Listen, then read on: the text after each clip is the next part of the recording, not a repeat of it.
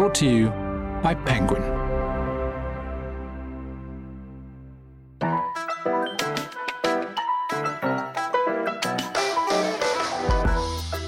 Hello and welcome to the Penguin podcast, where we talk to writers about writing.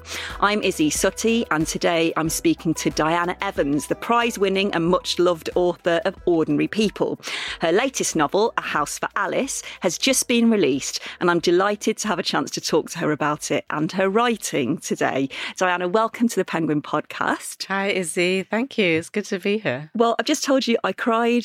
I did the crying in a coffee shop thing. I don't know if you've ever done that when you've finished a book and you think, I don't know if I should have finished this book in public because I'm crying my eyes out. Oh, that's good to hear. I absolutely loved this book. It's so bursting with life, and it's so bursting with, I'm going to come on to this, yearning. To me, that really popped out to me, that all the characters are yearning for one thing or another. So it's centred around three sisters, Carol, Melissa and Adele, and their mum, Alice. They've lost their dad towards the beginning of the book. But there's so many other characters in it, all with their own flaws and their own yearnings, their own tragedies. I'd love to know first of all, what the starting point was for you with the story, because there are two fires early on. There's Grenfell, which is sort of constantly, for me, underlines the whole plot. And there's a smaller fire, which is more personal to the girls. Was that the starting point for you? And how did you begin? Well, it's interesting that you talk about yearning, because it began with yearning, with this idea of Alice yearning to go back home to Nigeria and being at this point in her life where she's moved over to the UK and she's had her children here, she's had her family here. And her family is, you'd think that your family is where you're at home. But actually, to her, Nigeria is where she wants to be, even though she'll be away from her family. So I was interested in that yearning and the kind of impracticality and the dichotomy of it, and how that yearning could be applied to different characters and different relationships and dynamics in the book. And when I was thinking about this, there was so much going on around me politically and socially in the context of contemporary life in Britain, and especially with Grenfell. I felt like I couldn't ignore it. We're writers and we can't ignore these national traumas. So I felt like I had to pay homage to Grenfell in a way, but also I wanted to use it as a kind of a backdrop to get into the story of this family. So that's where the idea of the two fires came from. I love the yearning element of it. And I love the fact that Alice, she's having this house built. She can't be there. She does visit once, but she's receiving information about how far along the house is. And when she goes there, it's so different from what she imagined. And it made me think about whether people make your home, and whether, I suppose the saying the grass is always greener. At some points I feel like, oh no, you shouldn't go back. You should stay with your daughters and your grandkids. And in a way, this home, your home, is England. This is where you've spent most of your life. But stuff that's happened to her, as well as the fact that she feels that she wants to go back to her homeland, influences her decision. She talks towards the end about, I suppose, giving her life to others, in a sense, and not wanting something back for herself. I found that really interesting as we get older, that thing of, what is home? Can people make a home? Or do you sometimes have to be, I suppose, for want of a better word, selfish, and kind of reclaim that and be assertive? Yeah, I mean, there's so much in the book about home and what home actually is. I think I'm really trying to interrogate that and dissect it. And I'm thinking about it in terms of the context of Black British life as well. And I was trying to look at three generations of Black Britons and their differing perspectives on home. So Alice is in a position where she's yearning for this place that might not even exist anymore. She belongs to that generation of African and Caribbean people who came to the UK, some of whom never really intended to stay, always planned to go back. But, the longer you leave it, the more difficult it is to go back. So when she does go back in the novel, it's not what she thought it was going to be. And there's this question that arises within her. Actually, is this where I belong? And with the generation below her, with Michael and Melissa, they're in a position where they're born in the UK, but there's always this sense at the edge of their existences that they don't belong here or are not fully accepted here.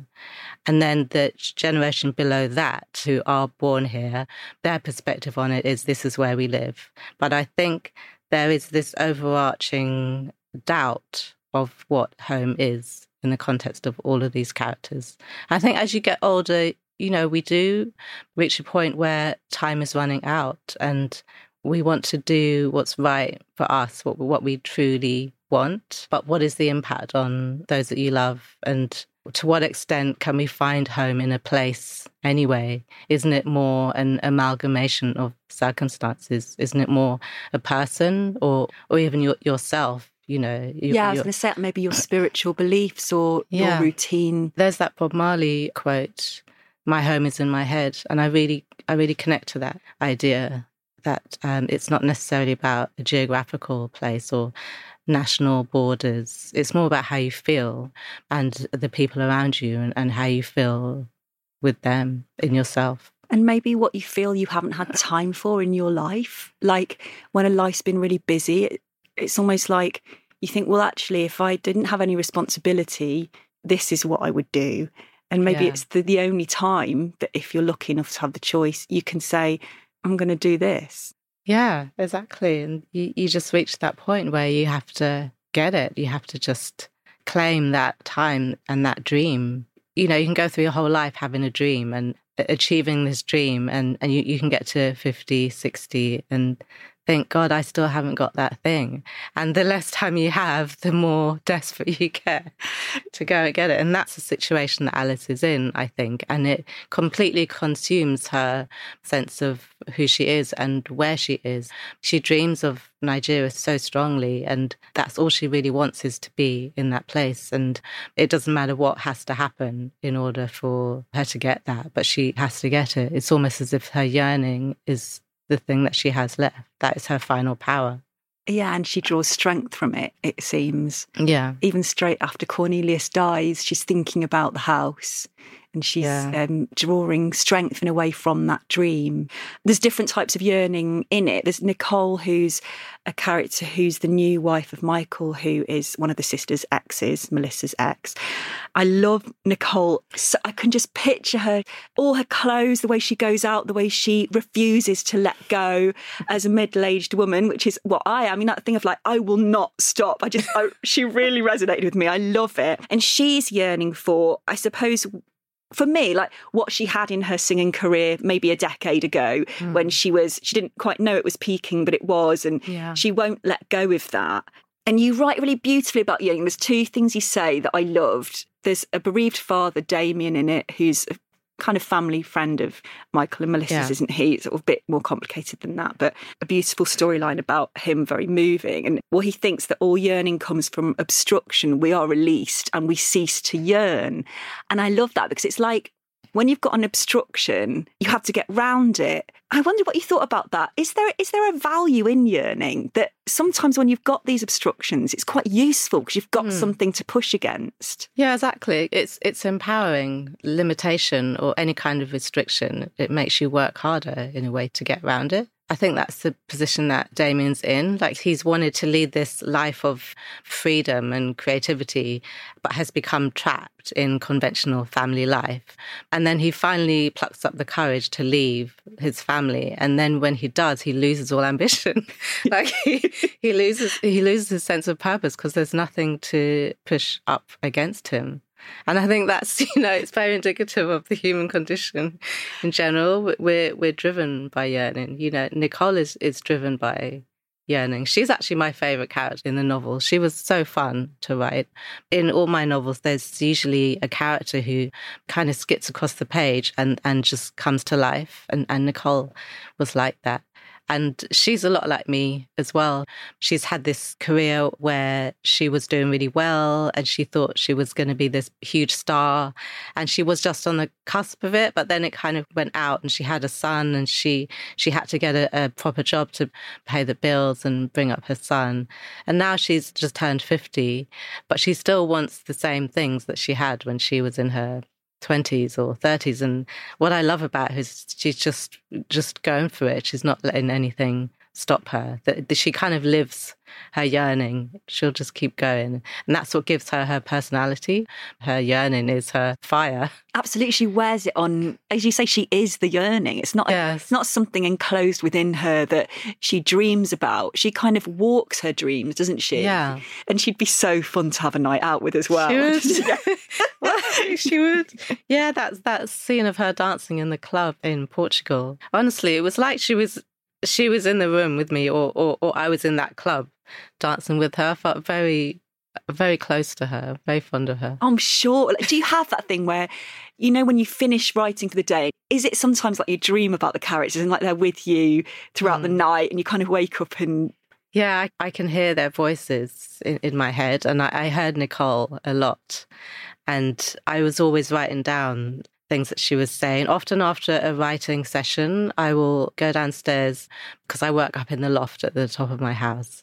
And I'll go downstairs and I might go for a walk. I might start cooking. And Nicole, especially, her voice was so strong. She was carrying on talking and little bits of conversation and like a fight that she and Michael were having. And so that's why I always have my Post-its at hand so that I can just jot everything down. But Nicole almost wrote herself. She kind of came out of nowhere.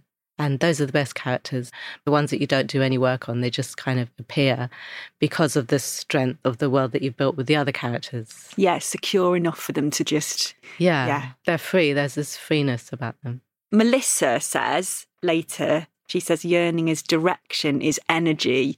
And I think what's lovely about that is that Melissa and Nicole are both competing for Michael's heart. So they share that.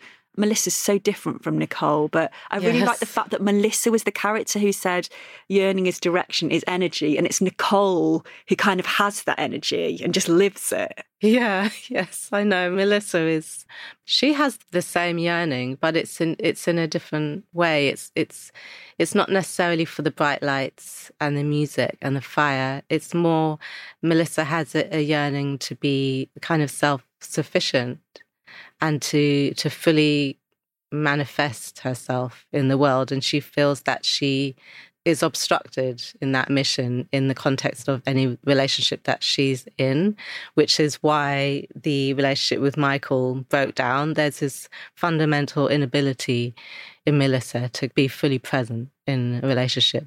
But I think her yearning is a very different yearning from Nicole's, and probably an unhealthy yearning. Sometimes yearnings can be unhealthy and lead us into a direction that doesn't necessarily help us. Yeah. Or the method, I suppose, can be unhealthy, that the yearning, that the way you're trying to get to that dream isn't the healthy way.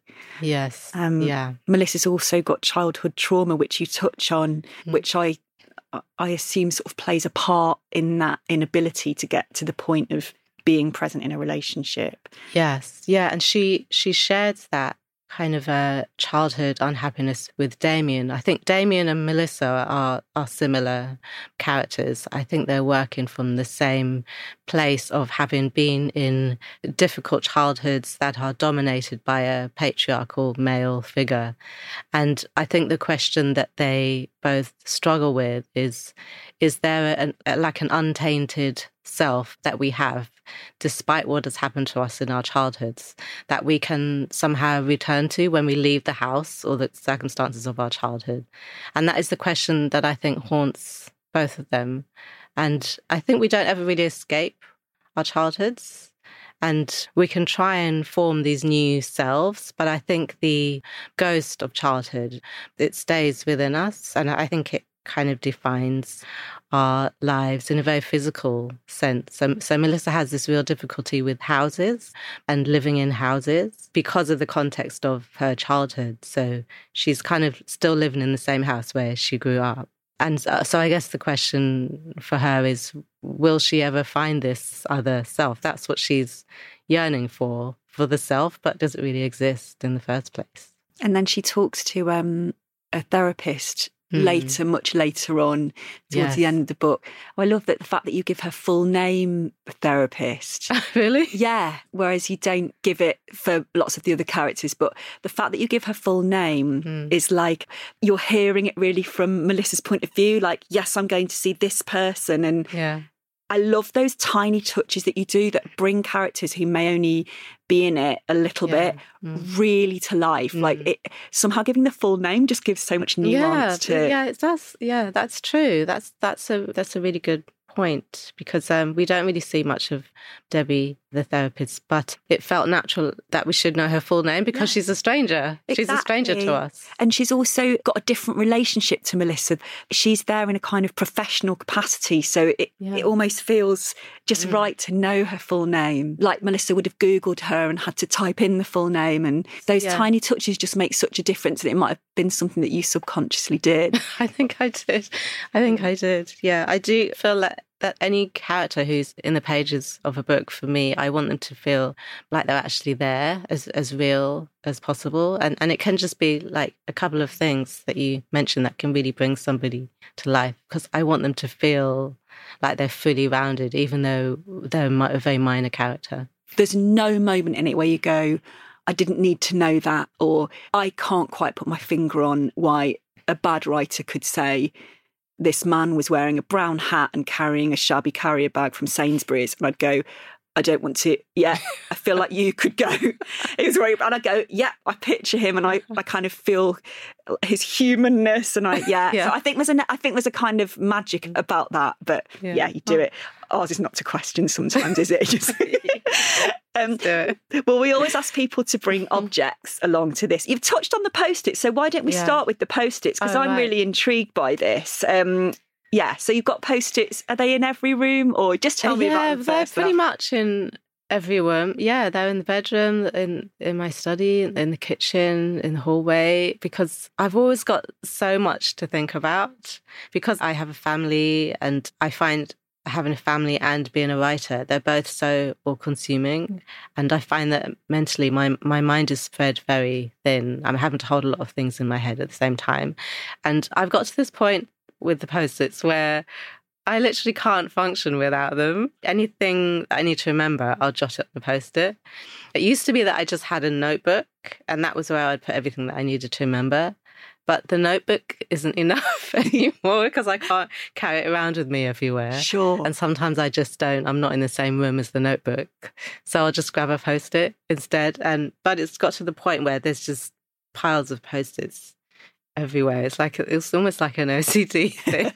So I'm going to have to do something about it. I have to go and see Debbie about my Post-it I'll do a documentary on you. Yes. Do you stick them to the wall, or do you leave them stuck to the table? They're on the wall, and they're on my printer, which is next to my computer. They're on my bedside table. They're on my dressing table. I have to constantly be eliminating them so that there's not too much, because after a while it's kind of defeating the purpose of the Post-it, because they don't stand out anymore. There's too many of them. Yeah. Do you see what I mean? Yeah. That is becoming a bit of a problem. I need to sort that out. But it sounds like that, Nicole's such a fiery character. Yeah. She'll probably say a line, you think, I've got to put this in. Exactly. So do they tend to be things like that, like bits of conversation rather than like a fundamental plot point? Or can they just be everything? Yes, it's everything. Sometimes it's dialogue, a really specific piece of dialogue that if I don't write it down there, then I won't remember it in the same way. It will just go out of my head. And sometimes it's an overall intention that I want to focus on in my writing, some element of my master plan or something. Yeah. And then other times it's just like a dentist appointment or something that I have to go for sure. in my So it can be, it can be stuff to do with family life. Of the Post-it use. Yes. Yes. Does anyone ever fiddle with them? How old are your kids now? They're 18 and 12. Okay, so they won't necessarily sort of pick them up and move them. And no, they don't. I think that they understand, because I often say to them, like, if they want me to do something, or if we have to remember something to do with their their own lives, I'll say to them, "Oh, I'll just write it down. Otherwise, I won't remember." So they know that I'm like that. If they tell me something and I don't write it down, then it just will be out of my head. So they kind of understand, and they respect the presence of the Post-its and the necessity of it. I think it's much better than using your phone. Like the times that I try and use my phone notes for things, I just check my emails reflexively and then I'm in the phone. Yeah, I can't use the notes on the phone because I find that I can't, if I can't physically see it, I still won't remember it because I have to go into the notes app and then find the right note. So it's like you're looking for something, but if it's already there in front of you, then you can't forget it. Yeah, and also I think something about forming the words physically that helps you to remember it. Yeah, you might not even need to look at the Post-it afterwards, you know. My mum puts, when she has to remember something, she just puts an item in the hall so that she'd trip over it if she didn't. I do that the item doesn't have to be related to the thing. Really, do you?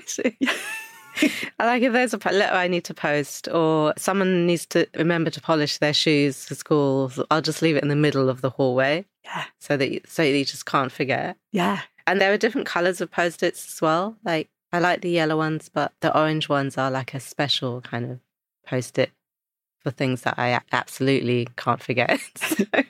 I think this is great and highly necessary. I really do. I think it's a brilliant system. I don't think you should go and see anyone about this. I think thank you. That makes me feel better. Yeah.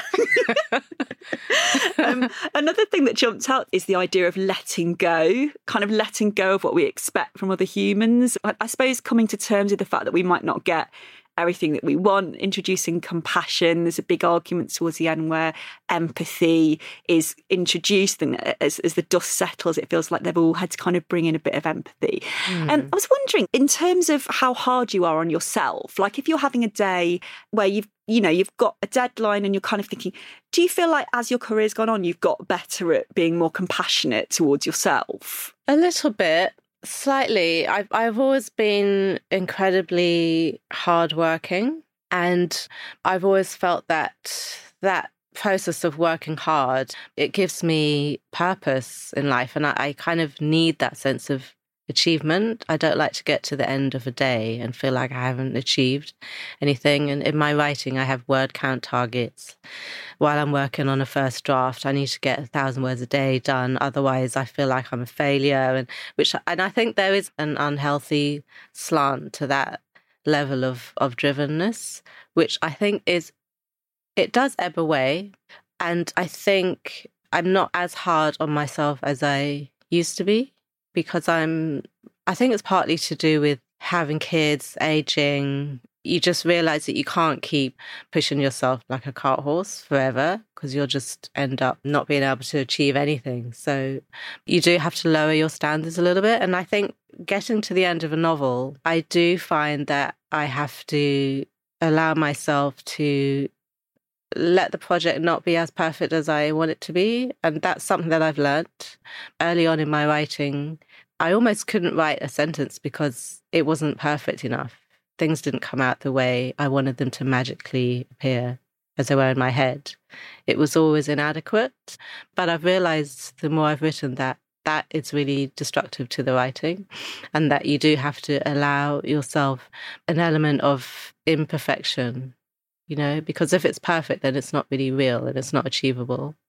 That's a really important thing that I've learned. Well, let's move on to the next item. This is the 26A flapjack. Oh, yes. Very intrigued by this. And I know 26A is one of your previous books. So yeah, tell us about the flapjack. Yeah, 26A was my first book, and my publisher, Chatto & Windus, they made these flapjacks to help market the book. And I was just really blown away by that, because the twins, who are the main characters in the book, they set up this kind of flapjack company called the Famous Flapjack Twins.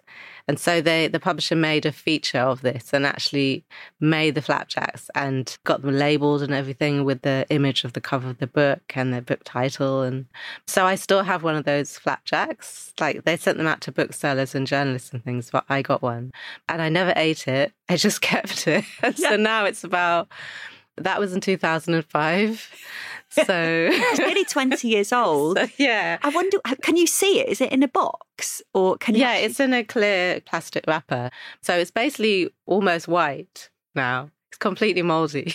I love this. It's like an experiment, as in, yeah. What happens to oats if you leave them for long enough? But I also really understand why you wanted to keep it, because if you'd taken a photo of it or something, it just wouldn't have been the same. You need the actual thing. Yeah, exactly. It's like a fossil. It's like watching something mutate into complete rot. You can just never eat it.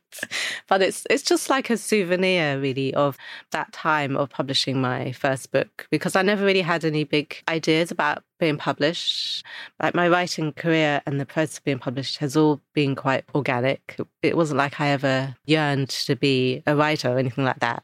It's just that I wanted to write this story, and then I wrote it and set about getting it published. But I didn't really have any expectations for it at all. So it was all a huge surprise the way it was received and that it touched people. I was really happy about that. And the flapjack is kind of like a celebration of that. And it also makes me think of my twin, because the 26th Day was based on the death of my twin. And it makes me feel, she'd really like it. She'd really just like the idea of them having made a flapjack. So, it has a lot of sentimental value. It's on my shelf of special things in my study, which includes other things like stones and souvenirs and things that my mum has given me. I was listening to you talk about 26A and talk about how initially it wasn't from the point of view of them as children, that it was from them later in life, and the moment when you realised actually it has more resonance if they are children, and sort of changing, sounds quite drastically, what you'd written. Do you think that's a really important lesson to learn, that actually that first draft sometimes changes beyond recognition? Yeah, sometimes you can't go forward. You might have written loads, but there's something that's not right and you can't go forward and you can't finish it. So therefore, it's like you're at square one, even though you've physically written loads. So something has to happen. Some big shift had to happen. And it was only when I actually read it to other people, I read a little bit of what I had to a writing workshop at UEA where I was doing an MA in writing. And I read a section where the twins are in this shop and they're stealing some sweets from Woolworths. And the people in the workshop were really kind of, they said, "Oh, what happens to these twins then in the story?" And I said, "Oh, one of them dies." And they went, and there was this kind of collective gasp in the room. And I realised that I wanted the reader to feel that in the context of the story, knowing who these characters were. Whereas what I had before, I had started with the fact of the death. So I'd completely lost the whole dramatic worth of the story and the impact of it. So that's when I realised that I had to completely change the structure. And that's when I was able to finish it. So it kind of got me unstuck, even though it felt like a huge upheaval of what I'd already done so far. It felt like I had to throw loads away. But at the same time, it was a huge release because I could move forward finally. And then it wouldn't have existed without that initial draft. Yeah. And actually, if you hadn't laid yourself vulnerable by sharing some of it, you couldn't have moved on. I think that's the thing. I think you can sometimes write things and think, I don't know what's wrong, but it doesn't sit quite right. But then if you go, oh, I'll just leave it, that's you're really throwing it all away. Whereas you shared it with people, which I think is sometimes terrifying, especially if you're not 100% happy with it. And that was the thing, you having that moment in the room together that made you realise it. And I love that. Yeah. I mean, you really have to take a lot of risks in writing. And I think you also have to know when to share something, because I do tend to hold on to things and keep them close and want things to be absolutely perfect or the best I can make them before I let anybody see it. And I had to just let that go. And I was really shy about reading it in front of people. So I actually really had to get over a hurdle and get up and read it. But that risk, it freed me. Yeah, that day you could have said, actually, I'm just going to sit this one out. Yeah. And then, thank goodness you didn't, because, obviously changed the story so much. Okay, we're moving on to your next item, although I could keep talking about the flapjack. I've got a piece of wedding cake from my cousin's wedding that's about 10 years old. But it's in a box I haven't opened, so I think I'm going to go home and open it and see have a if look. that's gone grey.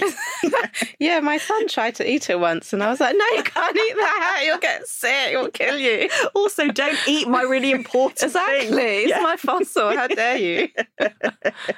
So the next item is your guitar. Yes, my guitar.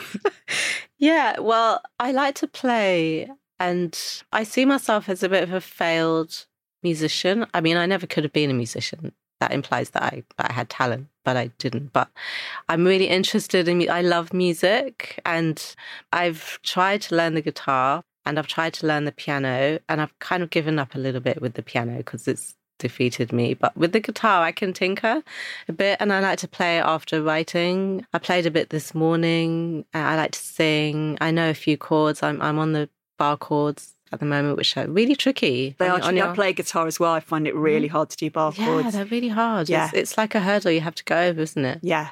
And the speed of moving between chords is really difficult when it's a bar chord. Absolutely. Yeah. Yeah. It is.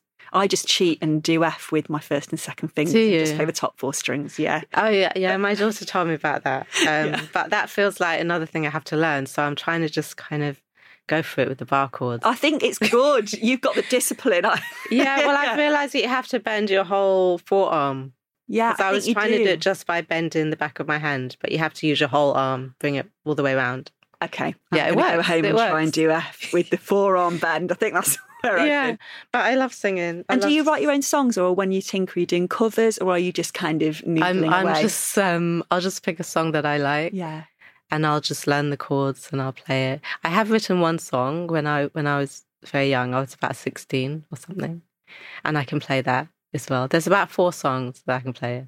And I'm not very good at all. I can't sing, but I just feel so happy when I'm singing and playing the guitar. And is it that thing where if someone overheard, you'd feel exposed? Or is it like a secret thing, just that you do to relax? Or would you sing with your family? I'll sing like in front of my family, yeah. But I wouldn't like perform or anything. I mean, I used to dance and so I used to perform in that sense. But performing with my voice, singing, that's a different matter. I don't think I'd be able to do that unless I was a backing singer or something. I'd actually love to be in a band. I could totally imagine you in a band. Yes, I'd love that. If anyone wants me to do some backing vocals, just, spread the word. Yeah, okay. Yeah, if you're listening, yeah. Then you could do book readings between the songs. It'd be this kind of avant-garde. Yeah, I can picture it all. That. Yeah. You're saying that you play the music when you've finished writing, presumably as a kind of reward. Do you listen to music when you're writing, or is there a time and a place for music in your life? Do you prefer silence to write? Yeah, I have to have pure silence to write. So I usually wear earphones so that I can't even hear the silence. Yeah. It's just complete nothingness. And sometimes if I'm just studying rather than writing, if I'm reading or doing some research, then I can listen to some instrumental jazz, but nothing with a voice in it. Yeah. Because it's distracting. I love listening to music after writing or just generally. I'm always having music on in the background. I like going through my vinyl and just picking old songs from back in the day. I used to listen to in Nigeria with my sisters and reggae songs from my teenage years. And I think music is so powerful in terms of memory and bringing you back to different parts of your life and just the energy, I think because my writing is such a sedentary activity, I find that the music as a contrast is so enlivening, physically enlivening. I'll dance a lot as well. So yeah, music's really important. I'm really into Burna Boy at the moment. But that's exciting to have that, to look forward to that as a kind of, now you've done the work, you can take that time, you can choose exactly the right tune for that moment, you can have a dance. So I think that the timing is so important certainly with me, if we put a CD on from when I was 14, it's almost too much to listen to while I'm driving. I want to concentrate on it properly. I get annoyed with it being on. I want to have kind of earned the right to listen to it, if that makes any sense. Yeah, I know exactly what you mean. But I do love driving and music though. Having said that, I just love being on an open road and just listening to a song that just calls your soul. There's nothing like that. Maybe it's driving through Crystal Palace at 5 miles an hour that's the problem. I need to get on an open road. Open road is very important, those country lanes or the motorways. Yeah, it's not quite the same when you're in a traffic jam and everyone's beeping. No, it's not. Usually if I'm in traffic, then it's Radio 4 or something like that. Something not joyous. Usually. Yeah, exactly. Just get you through it. Not there's anything wrong with Radio 4 for anyone. No, Radio 4's brilliant, but at the right time. Yeah. You like listening to people. You want to listen to people talking. You don't want to listen. You don't want to be fully absorbed in music. No, I totally get it. Yeah. There's a bit where I really like this. So Michael says of Larry, who I consider a love rival of his, really, even though, he is. They're very different characters, but they're kind of both fighting over Nicole. He says of Larry, who is another brilliant character. We meet him playing golf. He says he's one of those people who accepts the limits of their allowance at humanness and adjusts themselves around it. Now, I absolutely love that because that's like the opposite from how I try to live. It's like I try and push every kind of boundary I can. Are you like that? Do you notice this quality in other people? I'm just really interested in how you feel about people who you feel kind of have gone, okay, yeah, that's life. I'll just, won't take any risks. I'll just live. What do you think? Yeah, I'm not like that at all. Well, I hope I'm not. No, I don't think you are. But I do see what irritates Michael so much about Larry, that he's somebody who's kind of stopped trying. Yeah. Really. And I think that can happen a lot to people in midlife when people have been trying to achieve their dreams or trying to fit themselves into a certain social or political system that doesn't feed them. And in the end, they just kind of give up and think, oh, okay, I'll just make do with what I've been given or what I can manage. And there's a sadness about it. And I think Michael's thinking about Larry in terms of the kind of the Black activist movement. And he sees him as somebody who's kind of stopped trying to contribute to that, reach for equality in any way. And he's kind of accepted his position. And Michael is the opposite of that. He's somebody who is very much a part of the kind of the anti-racist movement. And he's always striving to contribute to that. And his job is part of that as well, isn't it? Yeah, exactly. So he works for a youth justice organisation. He's their director. So he's very much politically engaged. And so I think there's an element in there of conflict between those two men. They're two very different kinds of Black British men. And I think Michael's attitude towards Larry is also a little bit condescending and a bit imperious, and that he expects Larry to be a certain thing. In doing that, he's placing a limitation on Larry because Larry is a Black male and he feels like Black men should be contributing to this cause. And if they're not, then they're somehow deficient. And that's sad as well, that he's not just allowing him to be who he is, that Larry's race is imposing a certain behaviour or expectation on him. Yeah. So he's limiting his freedom. And so I think it's an observation really of the impact those very nuanced impositions of race onto the way people behave towards each other. I think you're right about middle age as well. It feels like in middle age things become hardened and set in a way that when we're younger, when I was in my 20s and 30s, that I could go this way or that way and that I could be swept up in. And then I think what happens, and sort of I look around me as well, my friends, and it's just like, okay, it feels like that's the newspaper you're always going to buy now. And this is the thing you're always going to think. And obviously I've got a completely different viewpoint as a white woman, but just from my experience of looking around, just going, oh, okay, so you're always going to have pizza on a Monday night. You're always going to have spaghetti on a Tuesday. Come on, Yeah, I know. Yeah, I think a lot of people lose their fire as they get older. And the people who don't, they shine. They really do. I have friends like that, and I know they'll just never change. They'll always be. I have one friend in particular who has always been really kind of like fiery and feisty and militant, and now she's in a conventional family unit and has like the 2 kids, but she's still completely herself. She's one of those lights who is always gonna shine. She's kind of indestructible, and I think that's the best way to be. And it's that yearning to just keep yourself. Isn't that's the kind of task that is given to us when we're born, to keep a hold of yourself? Yeah. And I think also perhaps to remain curious so that you never lose that and you're interested in other people's stories and that's how you grow. And that might change your mind about certain things. And I feel like sometimes that's a big part for me of railing against that thing of getting older, just to go, no, don't close down and say this is what I'll always think. And and I think in a way he's one of those lights at the same time as being someone who's given up, because he says to Michael, find your joy. And Larry's found his joy. He's got his golf and he's got his house that he won, and it's his joy that is keeping him going. Okay, well, let's move on to the next item. This is a Lowry Tate exhibition poster for the Painting of Modern Life, and a piece by your sister, the artist Mary Evans. Yeah, so I have lots of pictures up on my walls, but those two in particular I mentioned because they're really important for my work. The L.S. Lowry painting, it's called Industrial Landscape. And I saw it at the 2013 Tate Britain exhibition. And I just love the way his paintings, they have these really tiny human figures and they're walking around in this particular painting.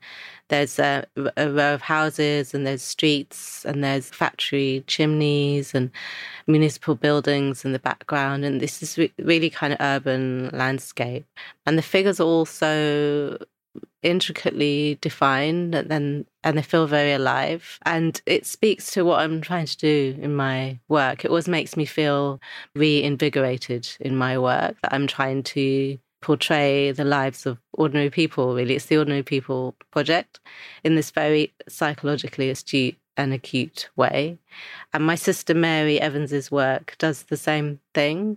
There's this painting that I have, it's not a painting. It's more of her work is, it's fine art. She doesn't paint. She cuts out figures and shapes and she mounts them onto white paper. And in this particular piece, the figures are in the hold of a slave ship of the Middle Passage. And this is one of the main features of her work. And the figures are all very, like in an actual slave ship, all the slaves were kept very tightly bound together, and they'd have about like maybe 10 inches above them of space. And then they were shackled together in pairs. Lots of them died and fell sick. But in my sister's work, even though it's called Hold, this picture, even though they're in the hold of this ship, every single figure is free and has space around them. And they're all in different kinds of poses. Some of them are sitting down.